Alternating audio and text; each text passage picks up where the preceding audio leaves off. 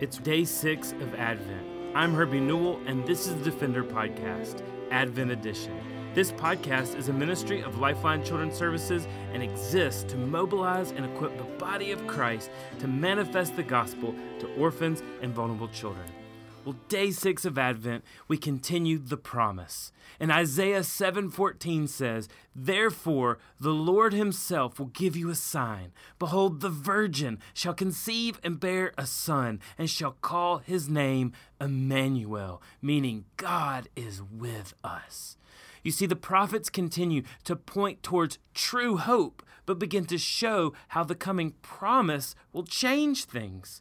Jeremiah in chapter 31, verses 30 through 34 says, "For this is the covenant that I will make with the house of Israel. After those days, declares the Lord Yahweh, I will put my law within them, and I will write it on their hearts, and I will be their God, and they shall be my people. And no longer shall each one teach his neighbor and each his brother, saying, 'Know the Lord,' for they shall all know me, from the least of them to the greatest, declares the Lord Yahweh. For I will forgive their iniquity, and I will remember their sin no more."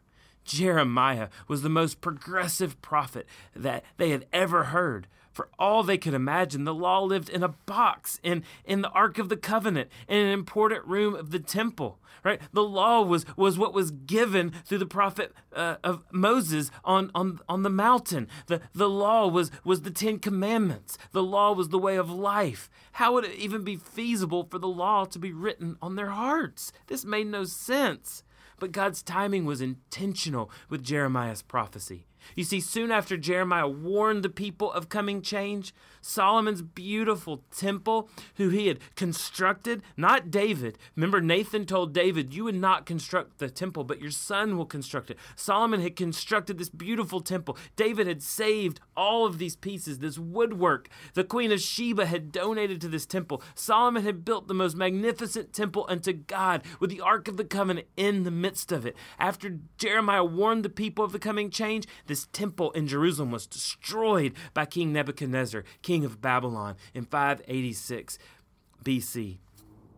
And Jeremiah warned the people that change was coming, and change came. He pointed to the promise, and the promise was yet to come. The Babylonians ruled over Israel until the Persians came and took over everything.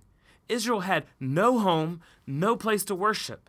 As they had been taught, they could only experience God under the structure of the temple. So without a home and without a temple, how were they to worship? It was 70 years of exile, 70 long years of exile before the temple was repaired in Jerusalem. And after a few groups of Israelites were allowed to return to their city in 516 BC. And as they return to their homeland, God appoints the last prophet to beseech the people to be faithful to God. And he again points to the coming promise. Malachi in chapter 3, verse 1 says, "Behold, I send my messenger, and he will prepare the way before me. And the Lord whom you seek will suddenly come to his temple. And the messenger of the covenant in whom you delight, behold, he is coming, says the Lord of hosts." Beloved, the Lord is coming, but as he comes, he will bring change. Things will not stay the same. And the truth is, adoption changes things drastically for an orphan. It gives a child a family, a home, and a new belonging. However, families who have adopted know all too well that in the beginning, children begin to war against this new identity. They start to resist the change of a family. They start to war against the new rules and the lack of independence and the loss of an identity. Older children who are languishing in orphanages many times will beg and long for a family. I've had older children ask me to be their father. I've had older children ask me to find them a family. They beg, they desire, they long for, they hope for, they even pray for a family. But sometimes, once they get this family, they begin to push back. They begin to war against this change. I remember in 2009, I had the opportunity to go to Ukraine to serve with our newly formed unadopted ministry in a few orphanages in Zaporizhzhia, Ukraine. And one of the young ladies on our trip was a sweet girl named Jessica. And Jessica had once been an orphan in Ukraine. She was no longer an orphan because now she was adopted. She had dreamed of a family. And Jessica told me that while she was living and in these orphanages, she used to dream and pray and say, if there is a God, I want a family. But once she got that family, she admits she didn't want the change. She began to war against them. She began to fight against them. Her independence and identity were changed and lost. It took a while, but slowly Jessica realized that through loss came great gain.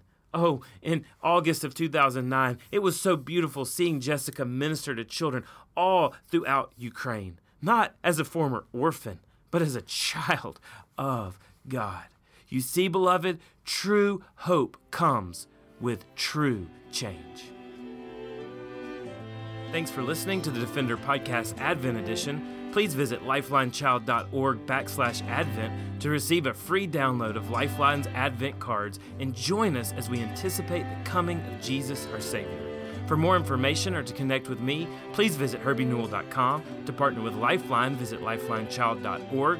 Follow us on Twitter, Instagram, or Facebook by searching for Lifeline Child. You can email us directly at info@lifelinechild.org. Beloved, will you allow God to use the gospel to you this Christmas to impact the life of a child? Please contact us because we are here to defend the fatherless. We'll see you again tomorrow for the Defender Podcast Advent Edition.